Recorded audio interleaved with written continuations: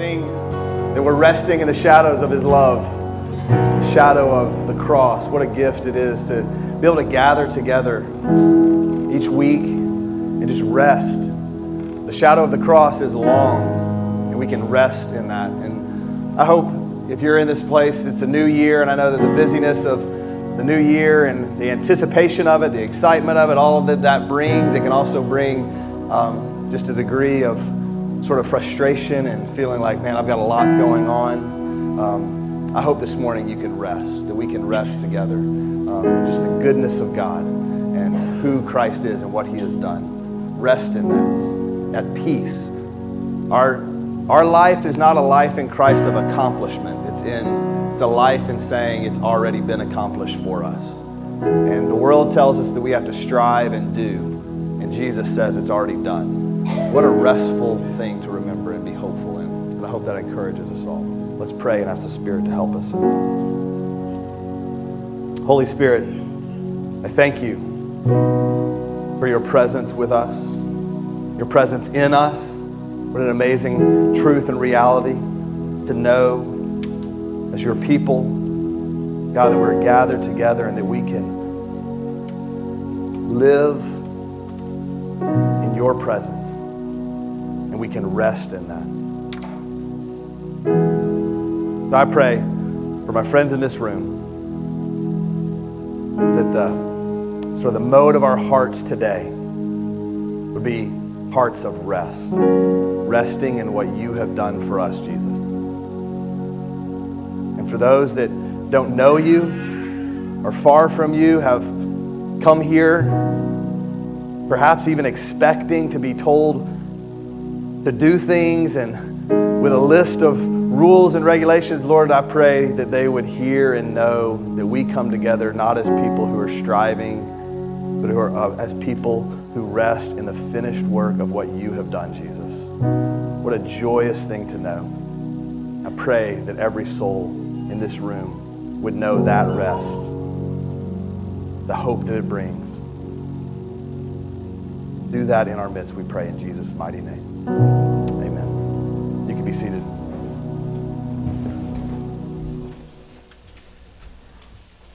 And good morning and Happy New Year. So good to see you all. My name's Ryan. I'm saying Happy New Year because I wasn't here last week. This is my first Sunday of the new year here with our church family, and what a gift it is to be able to be together and to see you all, to worship with you, and so thankful that you're here with us this morning. I do need to let you know that there's two things, and I've got a couple just announcements. I don't typically do this if you're a guest with us, but just as we're a few housekeeping things. The first is that I was wrong and I was right about something that I said last year. I'll just start with a confession. I was wrong when I told you for a number of weeks that we would be in Joshua chapter 9 this week. I got that wrong. As I was preparing for this Sunday morning, the Lord just put Luke chapter 5 on my heart a couple weeks ago, and so that's what we're going to look at as Bob read for us. So I was wrong about that. The good news is that I balanced that out with a proper and right prediction of the Cowboys going 12-5 this season. And so that prediction was in May, and so just wanted to try to keep things in balance there. You get some things wrong and some things right. Just a moment of housekeeping. I want to call your attention to the two handouts that hopefully you received. I don't do this every week, but I wanted to let you know that it's important. The habit is to take this thing, probably throw it in your Bible, or perhaps leave it on the chair, maybe even throw it away. Sometimes you throw it on the floor, make a paper airplane out of it, whatever your temptation might be. But I want to encourage you, when you get these cards, please pay attention to these and look at what's there, the information. We're trying to update you on the life of our church and things that are going on in our church each week. And you may have noticed, if you've been with us for a little bit, a few months ago when we started handing these things out, we stopped closing our service with a list of announcements. And that was intentional. And the reason for that is that we want to, as the Holy Spirit moves, we hope, through the preaching of the Word, to close our services out, allowing the Spirit to just sort of rest on our hearts and not having an emergency brake pull where we're like, okay, now let me tell you these announcements. And so that's why we stopped kind of closing our services in those ways. But you need to know what's going on. So that's why we give you these cards. And this week in particular, I'll just call your attention to the fact that we have City Church 101 immediately after this gathering in our kids' church room. And City Church 101 is basically the first step if you desire to move forward in membership, or perhaps you're a guest and you're saying, I just want to know a little bit more about this church. I want to know the history of the church. I want to know a little bit, meet some of the elders and pastors and know what's going on in this church. Come after this service. We'll have lunch provided for you. I do want to give you this note from Miss Jessica, our kids minister. If you registered for 101 today already, if you registered, your children will just automatically sort of get rechecked into staying because we're offering childcare. If you decide right now, I want to attend 101, great. We have childcare and we have food for you. We do need you to let the kids team know. So you'll go back to the check-in desk where you checked in and let them know that you're going to stick around for 101. That way your child continues to be cared for. And so we want to make sure of that. The other thing is we'll gather for our first evening worship and prayer this evening at 5 o'clock. And I'll just tell you, I want to plead with you as one of your pastors to make prayer a priority in this year and to make our gathering together. We only do this once a month, and we gather to pray for one another, to pray for the kingdom to grow in our midst, in our own hearts and also in our community and around the world. We worship. It's not much of a teaching time if you've never been there to one of those services, but I just want to encourage you to be a part of our prayer services. So be here this evening at 5. Again, we do offer childcare for the littlest ones, and we would want nothing more than you to be there for that. And then last thing, next weekend is Disciple Now Weekend. Is everybody excited about Disciple Now Weekend? If you don't know what Disciple Now Weekend is, then you need to come to 101 because I'll tell you.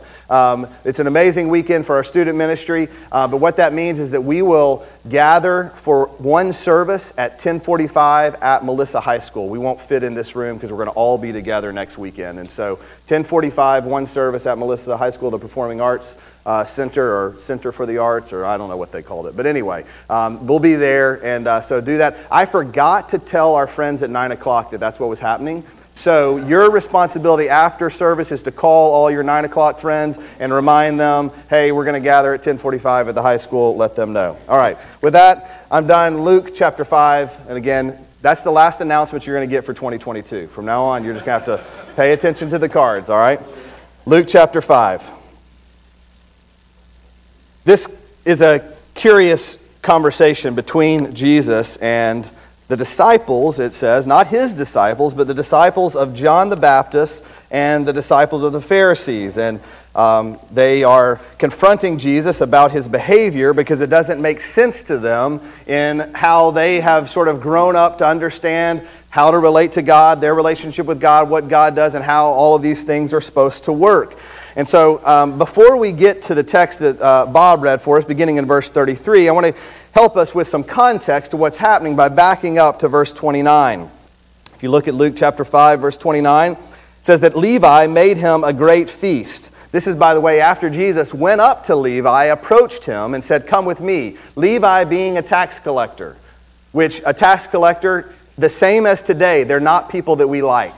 All right? I apologize to any tax collectors out there in the room. I should have prefaced that. We appreciate what you do for whatever. But they were not liked.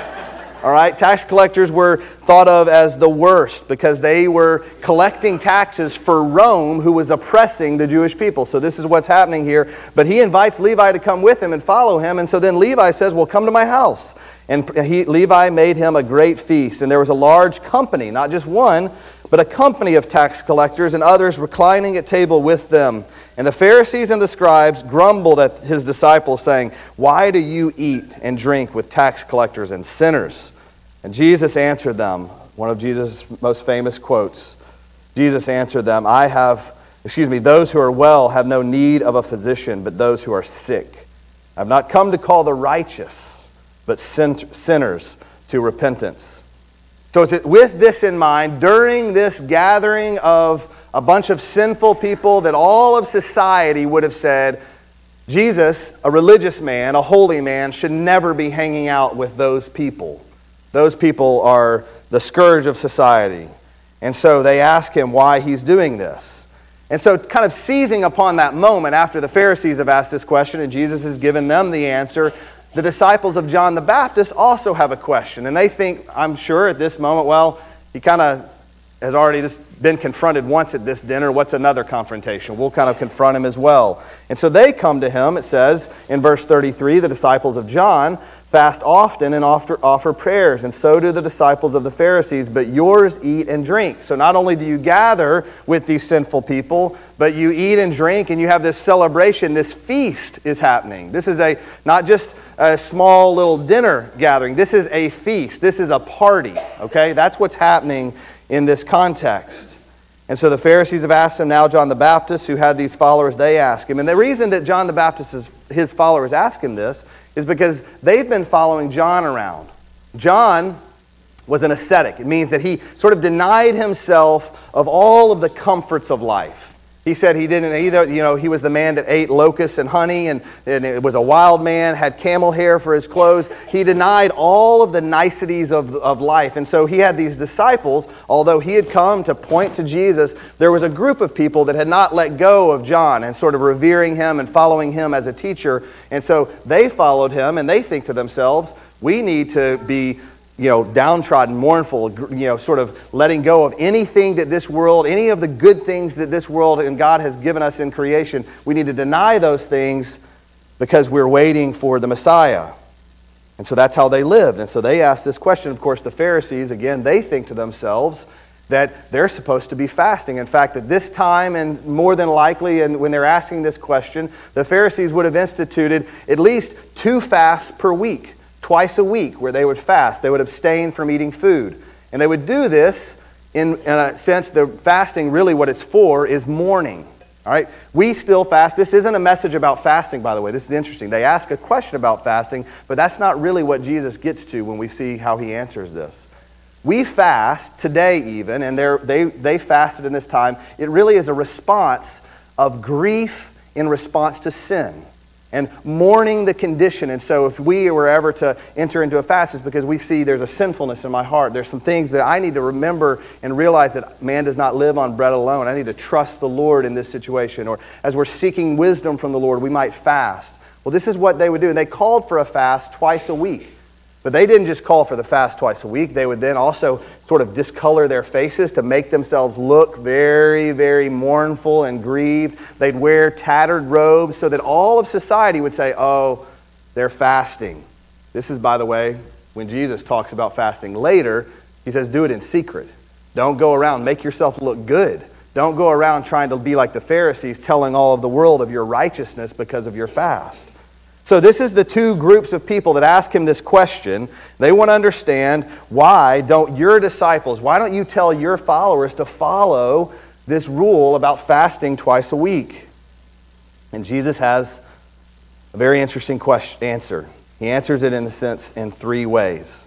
The first thing he says to them in verse 34 is, he describes this feast, or kind of connecting the dots to the feast that he's enjoying with Levi, and he says, can you make wedding guests fast while the bridegroom is with them? The days will come when the bridegroom is taken away, and then they will fast in those days.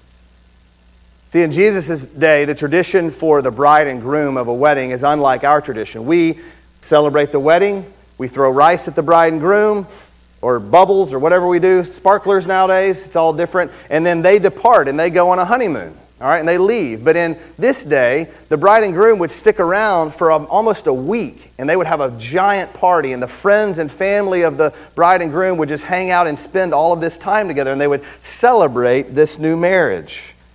And so Jesus, being at a feast and sort of connecting the dots, he describes himself here as the bridegroom. He says, the wedding guests, they don't mourn, they don't grieve, they don't fast while the party is happening. And he's describing himself as the bridegroom, ultimately telling them he is the Messiah. I am here with you.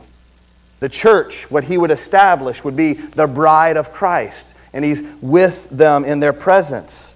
And as he is with them, they're not to mourn, but no, they are to celebrate. They're to be filled with joy. We don't mourn while we're in the presence of Christ.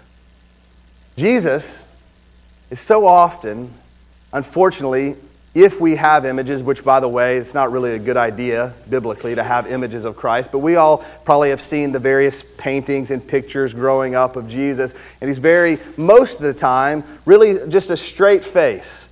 Almost looks kind of like Mona Lisa. You don't know, is he smiling? Is she not? What's going on there? Did she have bad teeth? They don't know. There's lots of stories about that. But Jesus, that's how he looks, kind of just stoic looking. Jesus was a man filled with joy.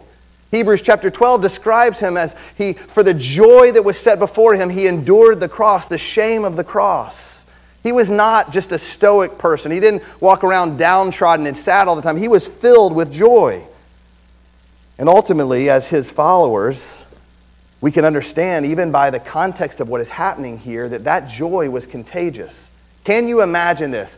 Levi, a tax collector, and all his friends being invited to have a feast with a Jewish rabbi. What kind of man would kind of cause that he would have to have had a winsomeness, a joyousness, grace and mercy about who he is, just would have been overflowing for them to say, hey, we feel comfortable with this guy. We'll hang out with him. He wants to hang out with us. He wants to love us. He wants to spend time with us. He wasn't like the Pharisees that gave the Heisman to anybody that was not doing what they considered to be right. No, he welcomed them in. And so we can see, even in the fact that he was having this feast, it tells us of Jesus' nature and character as he engaged with people. And so Jesus, filled with joy, welcomes the sinners and the outcast to the table with him. And isn't this amazing? Jesus, his presence with people is a presence of joy. And what did we just finish celebrating? The incarnation of God. Jesus coming to dwell with us. See, what Jesus is going to get to as he describes and gives another answer about with the clothing, the garment, and the wineskins, we'll look at that in just a moment. But he's describing that there was an old way and there's a new way. And in the old way, the Pharisees wanted to practice all of the law and the fast and do all that they were wanting to do, but Jesus had come to dwell with them. And in the old way, by the way, guess what? In order to experience the presence of God, under the Old Covenant, in the Old Testament, the people would, once a year, the priest would be able to, on behalf of the people, go to the temple of God and experience his presence. He would make a sacrifice on behalf of the sins of all of the people. He would do all of that, and that's the way that God's presence was experienced. But now, what do we celebrate? Emmanuel, God with us. Jesus has come to dwell with us. And so we no longer have to go to the temple. The temple has come to us. The incarnate one, he's come to us to dwell with us. And even more than that, friends, if you're a believer in Christ, it's not just that God has come to us. And so some people as outsiders, those who, maybe this is you, by the way, and you're like, I'm not real sure about this Jesus. I'm not real sure why y'all worship him the way you do. Just know that what happened is God came to be like us so that he could call us to be like him. But even more than that, for those of us who've put our faith in this Jesus, have trusted in the finished work of the cross, this is what Ephesians 2 says about us. So then you are no longer strangers and aliens. This is why we worship him. He's drawn us in. We are fellow citizens with the saints and members of the household of God. We've been adopted as sons and daughters of Almighty God. No longer walking around as aliens, as hopeless, without any belonging. Some of us in life, we wonder, do we ever belong? Because of our family situation, do we ever belong? Because we can't find friends, do we ever belong? We feel sort of outside, whatever the case might be. Do we ever really belong? In Jesus, what he has done is he has brought us together as a family. That's why this family is so beautiful. That's why this family is so powerful, because look around the room. We aren't alike. Do you know that? Do you see all of the differences in personalities, in upbringings, in backgrounds? All of those things God has brought together. And here, more than that, he's built us into the household of God, built on, in verse 20, built on the foundation of the apostles and the prophets, Christ Jesus himself being our cornerstone, in whom the whole structure being joined together, here's what he does, grows into a holy temple in the Lord. In him, you also are being built together into a dwelling place for God by the Spirit. So, old way, we have to go to God, and we can only go to God if we follow all of the proper religious structures and rules and regulations. new covenant, what Jesus has done and what he's telling the Pharisees and these disciples, knowing that he's going to the cross. Notice he said, I'm going to go away from you. The bridegroom will leave at some point. What he has done is he has built us into his dwelling place. The Holy Spirit of God dwells in us. And so now we have God with us. What an amazing thing. He's with us always. There's a confusing verse out there about where two or more are gathered, he's with us. That doesn't mean that he's only with you if you got 3 people, by the way. That's another sermon for another day, because God is with you if you have put your faith in Christ always, even when you feel completely alone and perhaps physically you are alone. The Spirit of God dwells in you. He's with you. And so, for the people of God, no, we are not going to fast. We are not going to mourn. We're not going to grieve. We will do that for our sins individually, but as a people, we are a joyous people. We are a people who celebrate and live to the fullness of life, enjoy all that God has to offer us, knowing that it's all for our good and for His glory. But here's the reality. All of that is what Jesus said why He didn't call His disciples to fast. But He knows, He knew then, and He knows us now, that we don't do that very well, do we? Often what we do in life is we hear that perhaps right now on Sunday morning, and if you're like me, as we're going to sing to close our service out in a few moments, we are prone to wander away, prone to forget what is true, prone to forget those realities. And so Jesus uses these 2 parables, 2 descriptions, to explain what He is doing. The first is the parable of the new garment. And He says it in this way. No one tears a piece from a new garment and puts it on an old garment. If he does, it will tear the new, and the piece from the new will not match the old. The first thing He does is He says, with clothing, this is how you do things. Now, I know that the holes in the jeans are kind of in vogue right now. If Caleb were in here, he likes to wear shirts that have holes in them. But here's what we don't do. Yeah, on purpose. It's weird. I don't know. He's young. But we don't go to the store. Now, we buy jeans with holes in them, so this is a little bit weird for us. You just got to just kind of follow along here. But we don't go to the store and buy a new pair of pants, new shirt, and rip the new shirt up to go patch the holes in the old. That's not what we do. That's not how we do things. That would be silly, because we know, one, if we took the new and put it on the old, that it wouldn't match as He describes, and it would mess things up. It wouldn't, once you put it in the dryer, anybody ever put something new, made a patch? Back in the day, we used to patch my Huskies, all right? And so then we would put them in the dryer, and that new patch, if it hadn't been washed or properly handled, it would shrink up, and the whole thing would get messed up, all right? So that's just a little bit of story about my life. But that's what He's saying here. He's saying you can't do that. You can't take this new thing that I am doing, Pharisees, and apply it in the same way that you used to do things under the old covenant. I have come to do a new thing.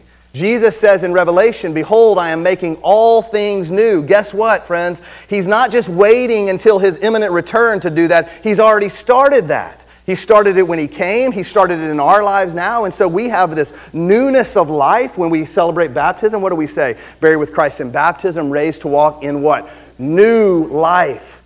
He is creating and doing a new thing in our midst. We can't take and try to do things the old way. Then He gives another descriptor, one that they would understand very clearly, speaking of wine. And no one puts new wine into old wineskins. If he does, the new wine will burst the skins, and it will be spilled, and the skins will be destroyed. But the new wine must be put into fresh wineskins. So what would happen is, as they were making their wine, they would also take an animal skin. And I know this is going to weird some of y'all out, but they would take their animal skin, they'd form it into a bag, and they'd put the wine into that animal skin. And that's how, and then it would take care, begin to do its process and everything that would happen. Well, that wineskin would over time get old. And of course, as it got old, it would dry out, it might get brittle, it would crack. When they go to make the next season the new wine, they can't just put it into the old wineskin. Why? You pour the new wine in, fermentation process happens, as Jesus describes, the wineskin would burst open. It would ruin both the wine and the skin. You can't try and take what I am doing as a new thing and apply all of the old rules and to do it the old way. And here, Jesus, at the end of that parable, he gets to the heart of our problem, the challenge that we so often have. And no one, after drinking old wine, desires new, for he says, the old is good. Now, this is somewhat confusing to us because we think, well, old wine is the better wine, right? Well, in the human nature sense of things, what he's saying is, once you've done it the old way and you sort of get comfortable and you think this is how things are supposed to be, no one's going to try the new way. And isn't that our nature? We get sort of in our routines. Even those of us as Christ followers, this is our routine, this is our system, this is our sort of religious way of doing things, and we miss the new things that Christ is doing. We settle so often for the old. And we miss what Christ is doing in our midst. Jesus is telling them what he's describing for this in this question is he's come to do something brand new. And there would be a time for the Pharisees and John's disciples to fast, and that time had passed. Now it was something new was happening. And we can't just try and attach Jesus into our old way. And that's really what we so often do. We try to just sort of figure God out in our own way. And we sort of get in our routine and we settle for what it is, however we're going to do things. You know, one famous theologian said, life is like a box of chocolates. I say, life is like, for many of us, unfortunately, a plate of spaghetti. We have our life. We have it all sort of, you look at it, it's a mess, but it sits on the plate well. It's not spilling over too far. Everything's just right. We're comfortable. We like what we're doing. We kind of have our rhythms. Even those of us, we go to church here, then we go to eat here, we sit here. We just sort of get very routine. We have all of our desires, all the things that we want in the world. We have all of our comforts. And then we say, but, it's right that Jesus have some part of my life. And so Jesus becomes our Parmesan cheese, and we just sort of sprinkle Jesus in on our plate of spaghetti. Just a little bit. And some of us, we put a whole lot of Parmesan cheese on there, thinking, I need to cover this whole plate with Parmesan. I want Jesus over everything. But he's still just an additive. Others, just a little here, every couple weeks, every couple months, just a little bit in this area of my life. And at home, okay. At work, you can't mix Jesus in over here. We just sprinkle him in wherever, again, to our own desires and whatever comfort level we have. What Jesus is teaching us and what Jesus is saying, taste and see that I am good. He is the feast. He should not be. He isn't something to just be added into our lives. As the Pharisees, they had all of their religious structures and systems, and the Messiah comes and they miss the Messiah because all they want to do is maintain what they have always done. And they miss him. And so often we miss what Christ is doing in our life because we just say, I'm just going to sprinkle him on a little bit. I'm just going to add a little bit here and there. Just sort of dabble in following Christ. And I want to encourage us. See that Christ is all. He's worthy of all. He is so good. He's worthy of our lives completely. And we miss that. We forget that. I miss that sometimes.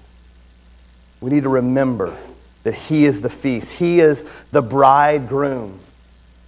That as he said here, would go away, went to a cross to purchase our lives for himself, to purchase our lives and to call us together into the church through his own blood. This is what Jesus did. But like the Pharisees, too often we get caught up in what we are doing. I heard a couple weeks ago, I reheard one of my favorite pastors, one of my favorite preachers, give this illustration. Some of you have heard of Alistair Begg. I love Alistair Begg. He's one of my favorite preachers in some ways because I love his accent. Just that, if I could be Irish, that's probably what I would do. One, I'd have Bono and I'd have Alistair. We'd be, so those two things would be fantastic. But Alistair gave this illustration that I'm going to borrow this morning because it fits so well with what Jesus is teaching us here in this text. What we so often miss in what Jesus is doing and has done for us. As Alistair describes it, we often know this sometimes happens, or maybe has happened to you, where you're having a conversation, the evangelist is having the conversation with an individual and says, what would you, if you were to die today, would you go to heaven? And then you meet the angel, and the angel asks, okay, what basis are you allowed to enter in? Why should we let you in? And the angel says to the person, asks them that question. Well, the temptation is that we answer that question so often in the first person. Because I. Maybe because I put my faith in Christ. Because I said yes to Jesus. But that's the wrong answer, friends. That's not why Jesus accepts us. That's not why He welcomes us into His family. When we say it, because we always get it wrong. And Alistair describes the thief on the cross. Just imagine the thief on the cross. And he gets to the angel, and the angel asks him, why should you be accepted? Why should we let you in? And he's like, I don't know. He didn't ever go to a Bible study. He couldn't explain substitutionary atonement. He couldn't explain justification by faith alone. He couldn't say anything about what he had done. I put my faith in Him. No. That's not what the thief had no ability to say, because I. The only thing that the thief could say is because he said I could come in on the cross. Because the man on the middle cross said I could be here. That's what Jesus has done for each and every one of us. He said, because He did this, we have everlasting life with Christ. Because He did this, there is this new joy that we experience and that we live in. And so often in our self-righteousness, as we wander away from that truth, we think it's because we did something. Because we held to the fast the proper way. Because we showed up to church. Because we attended this group or that.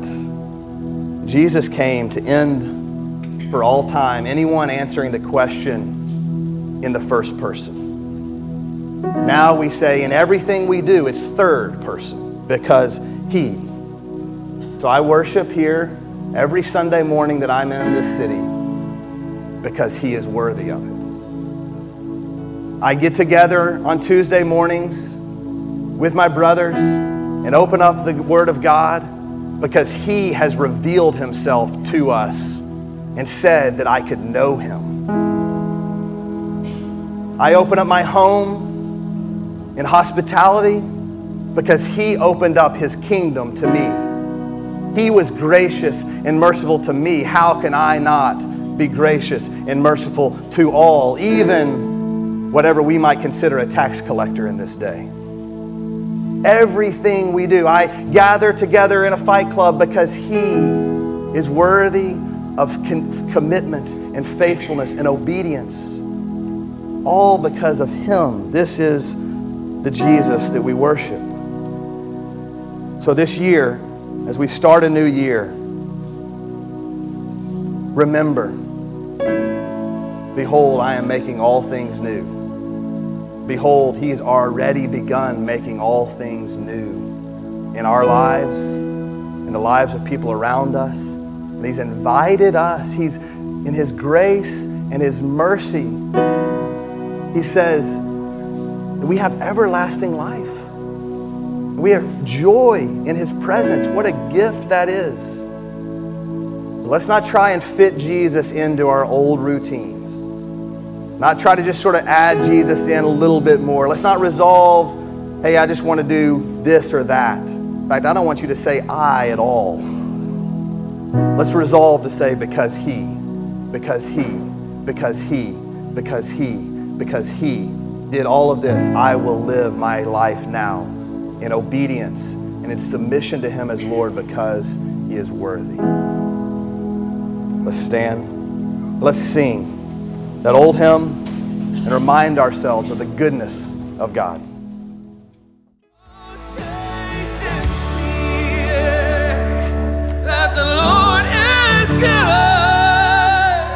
Thanks for listening to the preaching of God's Word at City Church Melissa.